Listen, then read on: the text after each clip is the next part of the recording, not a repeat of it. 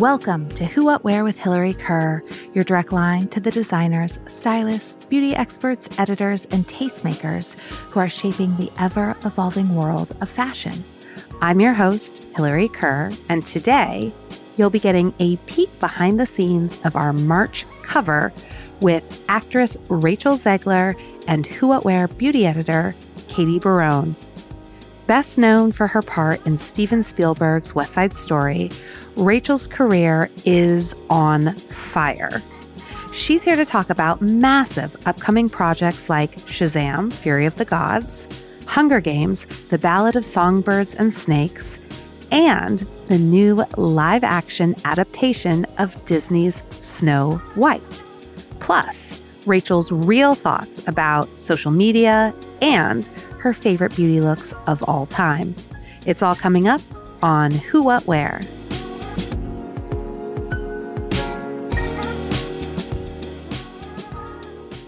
Welcome to the podcast, Rachel. Thank you. Thanks for having me. Yeah, thank you for taking the time today. So my first question is, do you want to just start by telling me a little bit about your upcoming projects? I feel like you have so much going on. Yeah, I've been very busy and very lucky. Past 2 years have been a bit of a whirlwind. Yeah. Yeah, I emerged out of COVID, in the middle of COVID, and made this movie called Shazam! Fury of the Gods, which comes out on March 17th, only in theaters, which is super exciting. I play a very different character than what I've usually played and had just the time of my life with this incredible ensemble cast. And then after that, I came home, I put out West Side Story, obviously, and West Side Story came out, wonderful reviews, thank God. And then afterwards, I moved to London in January of 2022, and I lived there for 6.5 months making this little motion picture called Snow White, in which I played the titular role. And it was incredibly stressful. I can't even imagine how it's going to turn out. I'm so excited to see it. But I just remember every day going to work, feeling the weight of the world on my shoulders, because she's the first Disney princess ever. That fact kind of gets pressed upon you at all times. And then the day after I wrapped Snow White, I moved to Poland to shoot The Hunger Games: Ballad of Songbirds and Snakes. And then we took that production to 2 different cities in Poland, and then to Dusseldorf, Germany, and then Berlin, Germany. And then I came home. So all of that is coming out in the next year and a half. We got Hunger Games comes out November of this year. Snow White comes out March of next year. Holy shit. That's wild. I'm super excited to show everybody. I'm super excited to also see them for myself because I have yet to see any bits of Snow White whatsoever.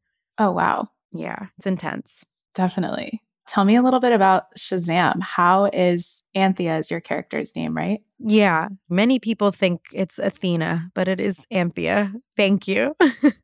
Of course. How is she different from some of the characters you've played before? I feel like a lot of the characters I've played before have a wonderful arc, but they're a bit straightforward from the word go. You take a character like Maria from West Side Story, and you know that she's got a good heart, beautiful outlook on the world. She wants to bring 2 opposing groups together. It's just very straightforward. And then she learns a little bit more about the world as the story goes on. With Anthea, it's a bit more complicated because she's kind of lived in the shadow of her sisters for X amount of years. And her sisters, of course, are played by Helen Mirren and Lucy Liu. Ever heard of them? Like, crazy. Just some little known actors. Yeah, just these like up and coming actors who they have promising careers. And so she kind of thinks she knows everything about the world already because of the way that it's told to her by her older sisters.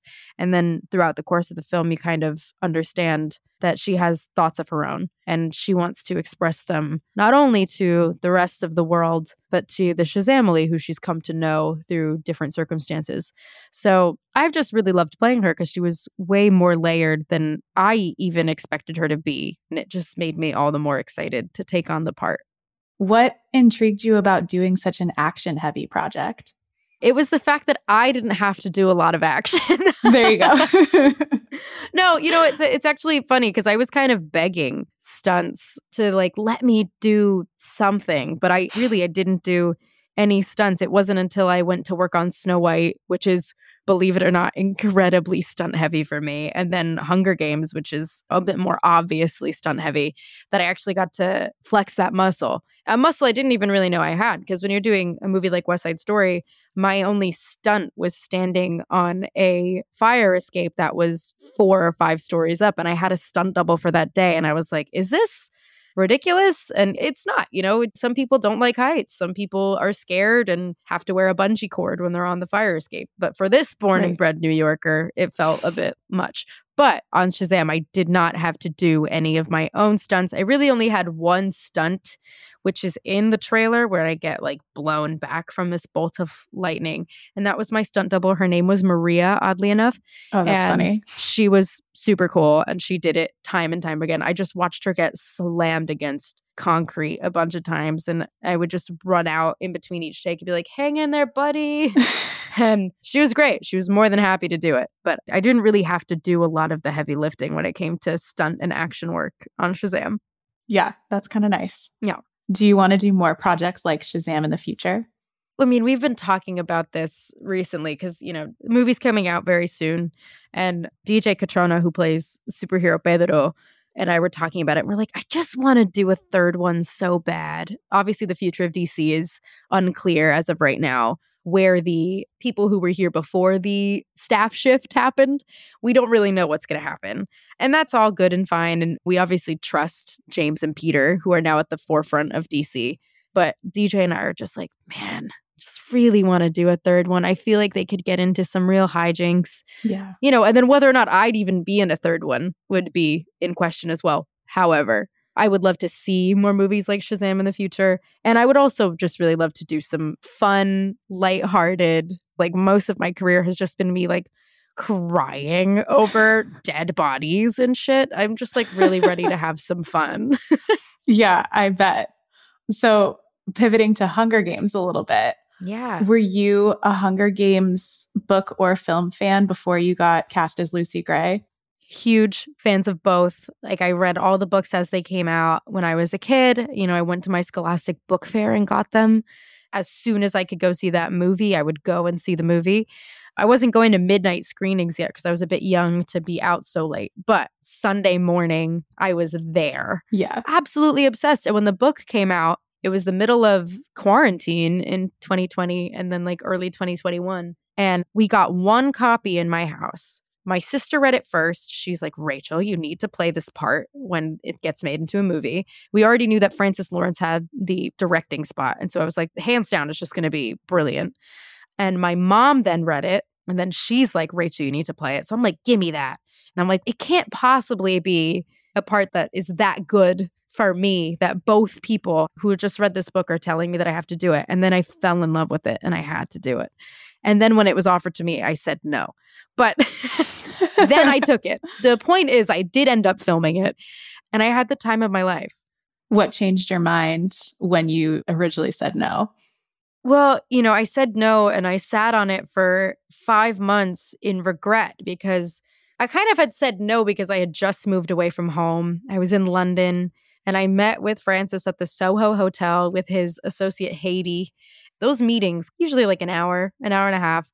We sat there for 3.5 hours and talked about the book and what he was planning to do for the movie because I was just so excited at the prospect of this book that I really enjoyed being made into a movie. Whether or not I was attached, it didn't matter. Like, I just wanted to know what he was going to do. And then he told me that they were planning to shoot in Poland and Germany. And I immediately was like, I don't want to do that. I just moved away and I missed everybody that I had left at home. And it had been only a month of being on my own like that, so far away. And he immediately understood. I was very hesitant to lead anybody on. So I didn't leave that meeting with any intention of taking the part. And I made sure that he knew that before I left. And he was really respectful, totally understood. He's got kids who are around my age. And so, he understood what it means to be far away. And then a couple months passed and a project that I was going to do got pushed to the next year. And I kind of thought I could handle another couple months away from New York. And I reached out to my agent and I said, what are the odds that Lionsgate is still interested in pursuing Ballad of Songbirds and Snakes with me. And he said, I'm pretty sure I could call right now and cause a real stir at their offices. And that's exactly what happened. And I'm so grateful that they weren't pissed off at me. And they were very, very gracious with me. And I'm so glad I did it. I mean, my boyfriend ended up in it. Before I even said yes, he had been cast, which was crazy. I got to explore the world with him and work with Tom Blythe, who's become a really wonderful, close friend of mine. And all of these incredible kids who are going to become huge stars once the movie comes out. Very excited to see it once it's out. Thanks. And then with Snow White, were you a Disney princess fan as a kid? I was a huge Disney princess kid. I had all of the costumes. Belle was my girl, mostly because she was like, we kind of looked alike. And yellow was my favorite color, and she had a yellow dress, and I was obsessed with her growing up. But my mom's favorite Disney princess was Snow White. So when that opportunity came, I was like, who am I to even flirt with the idea of not auditioning for this? Like, I have to do it. Yeah. What does it mean to you to be cast as Snow White? Oh my God. I mean, I get so emotional. I've been to Disney a couple times since getting the part. I went to celebrate after I got it. You know, I've been to Disneyland when I did D23 last year. I've been to Disneyland Paris a couple times too. And every time I go, ever since having been cast or having made the film, and I see little kids dressed up as Snow White, I burst into tears. It's like embarrassing. I will just immediately like cover my face. I just need to take a second. And like, that was me. I was that kid. And if a kid watches that movie and knows who I was before I did it, where I was just like a kid who was singing at people's weddings to make money, your dreams are so possible and you don't even know that they are. You have no idea what you're manifesting in your childhood. And the fact that my message has always been kindness first. And that is something that Snow White was really like a beacon of when the cartoon first came out. Remember, you are the one who can fill the world with sunshine is her line. That's her. And like, it was all so kismet and beautiful. And what was really lovely about that whole experience, even though it was wildly stressful and so much pressure all the time, was that our director, Mark Webb, has a young daughter. And you could just tell day in and day out that he was really making this movie for her and treating Snow White so carefully because it was as if he were taking care of his own daughter. And in turn, young children everywhere are going to have a wonderful movie to watch with their parents and then as they grow older. And that's really because of Mark Webb, who loves his family so much. It all sounds very intentional and it feels like you're very aligned to the role. That's great. So we've definitely seen a few different iterations of Snow White on screen. Can you tell us what we can expect from this version? Well, you know, Disney's never actually taken on the live action, which is really a wild thing because it was the first full-length Disney princess movie. And I think what you can expect is not necessarily even the story that you know and love, but the girl you know and love, who is very heart forward and kindness first. But also what happens in modern society with women who are like that is that they get stepped on by people who don't have the same intentions that they do. And what happens to strong women who are coming into their strength as they grow older is really what's at the forefront of the story here. When we meet her, she has lost her parents and she is being taken care of by the evil queen, played expertly by Gal Gadot. And what does she do to become the leader her father, the king, always believed she could be? And she goes on this incredible journey and meets incredible people and sings incredible music. I cannot stress. I just got a text from Mark Webb the other day. He just finished like the first rough cut of it, which is insane because we finished filming like 8-9 months ago. And he just said that Waiting on a Wish, which is her big I Want song, is apparently just a tearjerker and a lovely moment. And I can't wait for people to hear it and to sing it and for all of the musical theater majors to sing it at their auditions for Carnegie Mellon. I love that. I feel like the theme of all of these movies that we just discussed is it feels like you're working on movies that have some pretty dedicated fan bases already. Oh, yeah. What does it feel like to step into roles like that? Do you feel a certain pressure? It's intense, and you don't realize how many people care about who's playing the live action Snow White until it's you. And then everybody has an opinion. I think genuine, real fans love it regardless. They're excited because it's being made.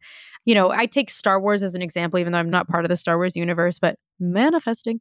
We are so lucky that X amount of years after the first Star Wars debut that we're still getting movies and content and new characters and new stories.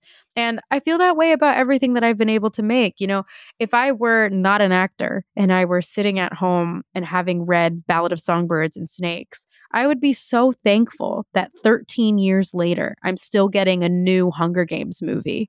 And no matter what they do with it, I'm just going to love it. And that's what a lot of the fan base has been to me, to Josh, to Tom when it comes to the Hunger Games. DC fans are really going through it with this shift in the hierarchy, and they're still really, really excited to see Shazam, which makes me very happy because a lot of hard work went into that film. And then when it comes to Snow White, there's actually no fandom as diehard as Disney people. And as a member of it, I can totally understand it. And then when you're standing in front of thousands of them at D23 Expo, it's like a totally different beast. And I'm really, really thankful at how dedicated they are to deciphering everything we say and everything we post and trying to make it about their movie. I could literally just say, like, the sky looked really blue today. And they're like, okay, so she said the sky looks blue. Snow White wears blue. So this is probably a tweet about Snow White, which means there's probably a song about the sky. They're so dedicated. And all I can do is really just sit back and appreciate, in all honesty. Yeah, that is really crazy. Yeah. I feel like you've had to grapple with quite a bit of identity politics related to your castings. How has that affected you? At first, it affected me a lot. It was one of those things where I had to kind of learn that when you are two things, which I am, my mom is Colombian American, and then my dad is American American. And so I'm Colombian American and grew up in a culture that when you're both things, you're simultaneously neither of those things to both groups that you think you belong to. And that was really hard for me to grapple with at first because, I got cast as Maria in West Side Story and I wasn't Latin enough. And then I got cast in Shazam and nobody really cared because she's a mythical goddess from ancient Greek times.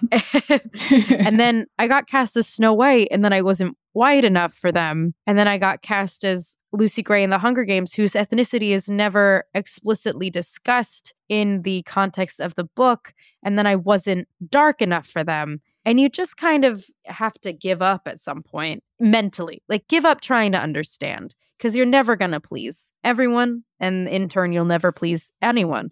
And what matters at the end of the day is that I'm making movies that I really love to make while you're at home tweeting about how I'm actually Snow Brown and not Snow White. So you know what? I'm okay. I'm good. And as much as it's frustrating to me, I really can only express that these are a bunch of people who are really unhappy with themselves and they live on Twitter, which is even more sad. Anyone who spends that much time on Twitter probably needs a reality check. Touch grass. Log off Twitter. Okay, great. Well, what are the roles or scripts that you feel like you are able to get really excited about at this stage in your career? Do you feel like you can be pickier about the roles you choose right now? Yeah, I mean, that's really the word I love to use is I get to be picky because, you're not always afforded that opportunity. I've been put in such an incredible position that I've also worked really hard for. I also have an incredible team who's working for me behind the scenes 24/7. And I've kind of been more interested in the smaller movies, the indie movies, and the true life stories that I will be hopefully able to tell in the next coming years. I've got 2 movies lined up this year that are a lot smaller and they're fun and honest. And those are the kinds of movies that I enjoy watching. I mean, I'm a movie fan in general. I will watch anything. I don't understand the artistic integrity conversation about movies like Shazam 2 versus movies like After Sun. I think they're both wonderful movies. They're both entertaining. They have great performances in them. And there's a lot of work that goes on behind the scenes artistically that deserves equal amount of attention. So as somebody who just likes to watch movies, when it comes to the scripts that I pick to make, I make sure that it's something that I want to watch. And that's also my privilege. Obviously there are still the possibility of making like Shazam 3, or I don't know if there'll be another Hunger Games for Lucy Gray, but if there is, that would be fucking awesome. But I'm also really excited to kind of take a back seat and honestly learn more about how we make the movies that we consume. Because my dream is to be able to write and direct one day. And so I've learned so much from the incredible people that have physically made the movies and befriended my A-camera operators and my script supervisors, and really learning about the process has been so wonderful. And I think it's honestly easier to learn about the process on smaller shoots and more independently made movies. I'm really excited for that next era for me. Yeah, I'm sure it feels a little bit more intimate when you're working on those smaller films. Way more intimate. What does success look like to you at this point in your career? Success means being able to take care of the people around me to the best of my abilities. Whether that means being able to buy my parents a house someday, but also like when I was auditioning for Snow White, I was living in Atlanta shooting Shazam. And I had just found out that I had to go to LA to meet with Mark Webb and have a screen test and sing for Pasek and Paul and do the whole shebang. And I was laying on the couch at Noah Centineo's house. Noah's one of my best friends in the whole world. And I started crying and he was like, "Why are you crying? This is great." And I was like, "I just want to be able to take my parents to Disney whenever they want to go." And now I can do that. And, it's a weird marker for success because it's probably seems so unimportant to a lot of people who are going to watch the film. Like, they're not thinking that the girl on screen is just really excited about this because she can take her parents to Orlando, Florida. But being able to give back to these people who believed in me without any asterisk, when I told them that I auditioned for West Side Story, they didn't think I was insane. They made jokes about it because it was kind of hilarious that I just kind of came down the stairs and was like, "So I submitted an audition tape for Steven Spielberg's new movie." And they were like, "Cool." And then they just made a bunch of jokes like, "Tell Steven we said hi." And I was like, all right. And then cut to 2.5 years later, and they're on the red carpet watching me pose for a bunch of photographers who are screaming my name. And they never doubted me for a second. So my ideal version of success is being able to give back to my mom and dad and getting to take them to all of these things. I took my dad to the US Open, to opening nights of Broadway shows. I took my mom to Paris Fashion Week last year. My mom got her makeup done professionally for the first time when I took her to Paris. The wonderful makeup artist, Meilu, did her makeup for her for free, didn't have to do that. And those are the moments where I'm like, I made it. That's really great. Yeah. Well, you recently went semi-viral for your reaction to paparazzi in New York on Twitter.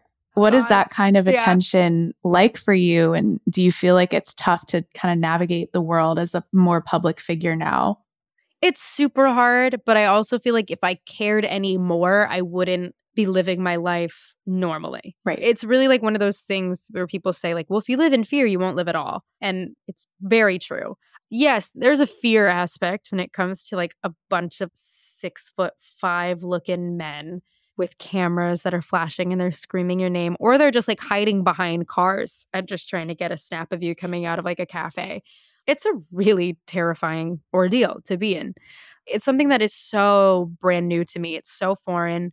And it really didn't start until West Side Story started streaming on HBO Max and Disney Plus. Like, it came out on streaming, and then all of a sudden London became a bit harder for me to navigate while I was shooting Snow White. And I really have to laugh about it because I look the same every single day. And yet there's a photographer hiding somewhere in the West Village just waiting to get that picture of me wearing the same fucking coat I was wearing yesterday. And I find it funny. And I'm glad that I do, because if I had any other reaction to it, I probably wouldn't leave the house. Definitely. So that went viral because of a tweet. Yeah. And I feel like you are pretty active on social media in general. Yeah. You're pretty vulnerable on YouTube and Twitter. How has that relationship shifted over time? And do you feel like it helps you connect to your fans? I'm ready to get rid of it as soon as I possibly can. Yeah. It's a nasty place to be. Twitter is like a cesspool. And it used to not be for me, but the more you get talked about in a general sense, then the more people like to nitpick about every little bit of everything you say or your personality, how you look. I don't want any part of it anymore. I have those conversations enough with myself. You know, we all are insecure beings at the end of the day, even if you think that you're not. And then somebody will say one thing about your appearance and you immediately hyperfixate and it's over. So I don't really need that anymore. And I've kind of been like grappling with the idea of just getting rid of it for good. But I also don't want people to feel like they've won once I'm gone. So, you know, the profile may stay up. I just check it way less than I used to. I've gotten a lot better, both on Instagram and on Twitter, at just posting and leaving and not scrolling, not reading anything else, because it's honestly depressing. I get my news from legitimate news sources and move on with my day. That feels like a healthy relationship to social media. Yeah. Well, going into your background a little bit, how did you first get started with singing? And did you originally envision your career going in more of a singing direction or an acting direction? I always wanted to do both. I always wanted to be in musical theater. When I was 4 years old, I saw Beauty and the Beast on Broadway. And I was obsessed and I just wanted to be a performer. I went through a lot of different career choices, though. As a kid, I wanted to be an astronaut and then I wanted to be a fashion designer. And I was really, really obsessed with watching Project Runway. I watched Christian Siriano win Project Runway. Like, I was a dedicated runway watcher. Me too. Yeah, of course. Please, Heidi Klum and Tim Gunn, sign me up. And right. I kind of moved on from that and decided I wanted to perform when I actually got the opportunity to do so. So talent shows, I would sing. And then I auditioned for my first musical that I ever did was Fiddler on the Roof at the Theater League of Clifton in New Jersey when I was growing up. And I got cast. And I became really good friends with this full cast of like adults. And they were all very encouraging to me. So I started taking voice lessons after that and kept doing different musicals and different shows in high school and over the summer until this audition notice for West Side Story was on Twitter. And I sent in a tape because my friend McKenna sent it to me and said, "Thank me when you're famous." And I thought it was so silly. I had just played Maria on stage. And so I was like, you know, I know this material. I'm familiar with everything. Why not? Like, what do I have to lose? And then it worked, which was fucking crazy. So truly, like, the things that I never planned on was my career going the film direction. Never planned on that at all. I was a Broadway baby through and through. Still, hopefully it happens one day. But that was the full intention. And I auditioned and I auditioned and I was told no over and over when it came to auditioning for Broadway. And that's okay. I found my way. And I hopefully will be able to make it back onto that Broadway stage at some point in my career. What would your dream part be if you were to get on Broadway? I would love to revive something, but I also am just a huge fan of original work. So maybe it hasn't even been written yet, which is even cooler to think about. Yeah, you could really make a role your own. Yeah. How do you feel like being part of West Side Story and working with a director like Steven Spielberg out of the gate helped launch your career? I mean, I owe Steven so much because he believed in me really when I felt like nobody else did in this industry. I'm so thankful for his careful, caring guidance while working with me on that movie. I learned everything I know about filmmaking from watching him. I know everything I know about kindness in this industry from watching the way that he treats the people around him on his sets. And the fact that I was given such a platform for my first film out the gate is really unheard of. It's such a Cinderella story that you don't really hear about anymore. It's such an old Hollywood trope, I feel. And so I'm insanely grateful for that entire group of people. And I'm also grateful that I was able to move on from that with a clarity that I could do whatever I wanted in this industry. As long as I was kind and I was well-intentioned, then things are going to work out for me. And that's exactly how it's kind of gone for me because my reputation speaks for itself. I've been very, very grateful to have learned those ropes from a great like Steven Spielberg on a project like West Side Story. Definitely. Fast forward 10 years from now, what would you have liked to accomplish? Oh, goodness. I'd like to have been on Broadway. I also just hope that I'm in 10 years still making projects of movies that I want to see and that I'm hopefully like writing and directing as well. Because I really feel like there's a need for more women in the room. There is a need for more Latinos in the room. I really think that we can carve a way for more representation in all marginalized groups in Hollywood if we work together. And so I kind of hope that in 10 years, it's that. I just really hope I'm happy and surrounded by love, and that I never have to question whether or not I belong at the table that I have worked so hard to build. So yeah, I just hope that my imposter syndrome magically goes away. And in 10 years, I'm super happy and sitting back with Josh Rivera looking at the careers that we've made for ourselves. Well, imposter syndrome aside, I feel like you're setting yourself up pretty well. Thanks, Katie. That's really sweet of you to say. Of course. All right, let's talk a little bit about beauty since this is our beauty cover. Yes. What does beauty mean to you in your everyday life? Beauty means feeling comfortable in my own skin. And it also means doing my shower and my skincare after my shower is my safe space. So that's really what beauty means to me, is my little 20 minutes of serenity that I get each day. And it's just the calming feeling of taking off the day and putting on the night and going to sleep. What is your skincare routine like when you do that? My skincare routine, it changes a bunch because I travel so much and sometimes I can't find the products that I need wherever I am. But I really love Dior skincare, not just because I work with Dior Beauty, which is a huge plus, but I really do love it a lot. They have their serum that I use. And then also they have an under eye that I really love using, as well as La Creme, which I just put a very thin layer on before I go to bed. And also I had a really weird scar on my collarbone and La Creme made it go away. That's an advertisement for Dior right there. Mystical healing powers. That's the power of Dior. They're going to use that as a soundbite. You're welcome. What have some of your favorite glam looks been? I have been so blessed. I have had the best glam teams. Clayton Hawkins always does my hair so beautifully. David Von Cannon always does my hair so beautifully. And Nina Park, Alan Avendano, Vincent Okendo, they all just do such beautiful jobs with my face. But I will say one of my favorites was my Grammys look. I loved the way I looked, especially during the performance, because, singing, you don't always make the most beautiful faces. And there was not a single frame of that performance where I was angry about the way I looked. Shout out to Kale Tedder, who did my makeup for that. Really obsessed with that look. I really loved my Shazam press look. We did a content shoot at Warner Brothers, and I was wearing this Alessandra Rich pink number that Sarah Slutsky, my incredible stylist, supreme fairy godmother, put together for me. And Clayton Hawkins gave me extensions because I've been really sick of my short hair lately. And Alan did my makeup. I felt like a 90s Barbie doll, and I loved it. That is really fun. Yeah. Well, I stopped by the shoot for an hour or two on Tuesday, but yeah. I loved all the looks that I saw. Did you have any favorite looks from the cover shoot? I did. This rainbow eye look that we did with a bunch of little gems on my face. I was living my euphoria dreams and it was kind of crazy. And I said it to Kale while he was doing it. I'm like, is this my euphoria chic? And he was like, yeah, we're doing it. And I was so excited because I don't have any makeup talent whatsoever.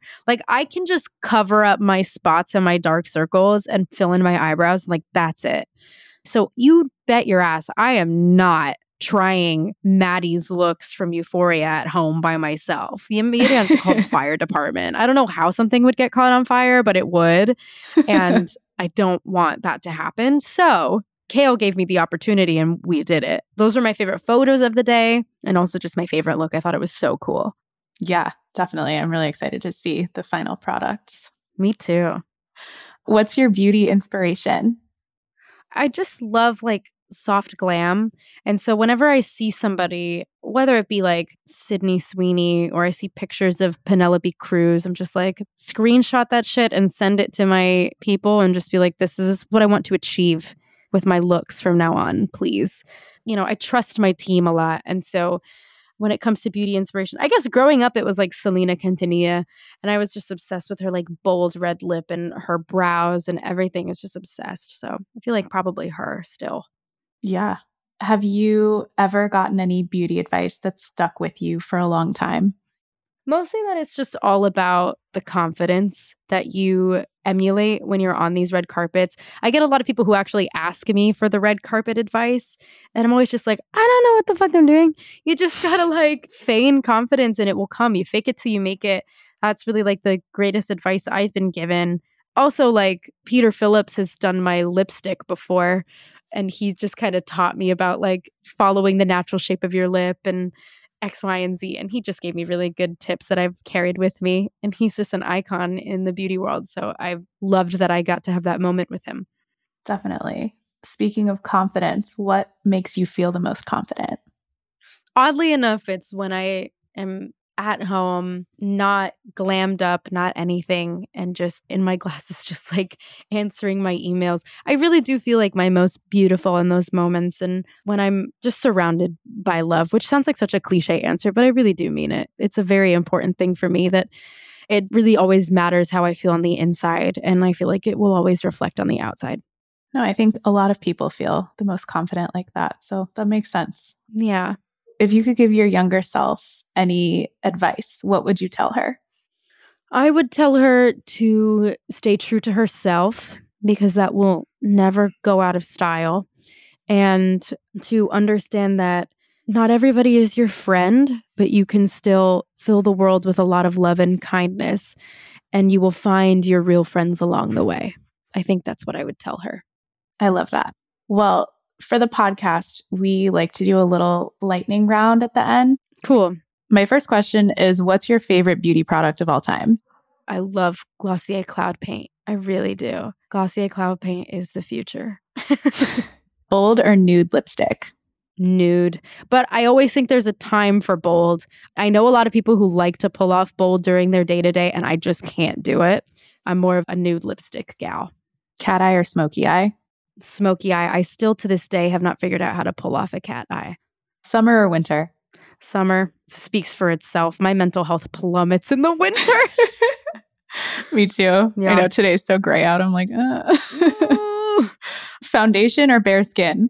You know what? I love to use like a cream contour. So I have to wear foundation because it does not go on my skin normally.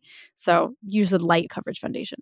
You have 5 minutes to leave your house. What's the first beauty product you reach for? My Dior lip oil. That stuff is very good. Who would your dream cast be for your next project? Samuel L. Jackson, Robert De Niro, and Al Pacino, and it's 3 guys and a baby, and I'm the baby. I love that. There it is, everyone. If you had an entirely different career, what would you be doing? I would be cooking. I would be in culinary school and then hopefully open a restaurant somewhere, I think. What's your favorite meal to cook? I make a really mean eggplant parmesan. Ooh, yum.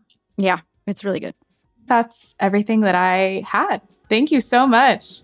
Katie, thank you so much. This was so much fun.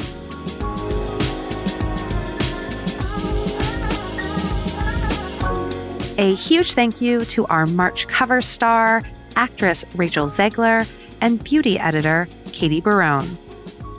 Make sure to subscribe to our show wherever you listen to podcasts so you don't miss an episode. And while you're there, I'd also be so grateful if you would rate and review us. If you have any guest suggestions or any other feedback, drop us a line at podcast@whowhatwear.com, or you can find us on social at whowhatwear. See you next Wednesday on Who What Wear with Hillary Kerr.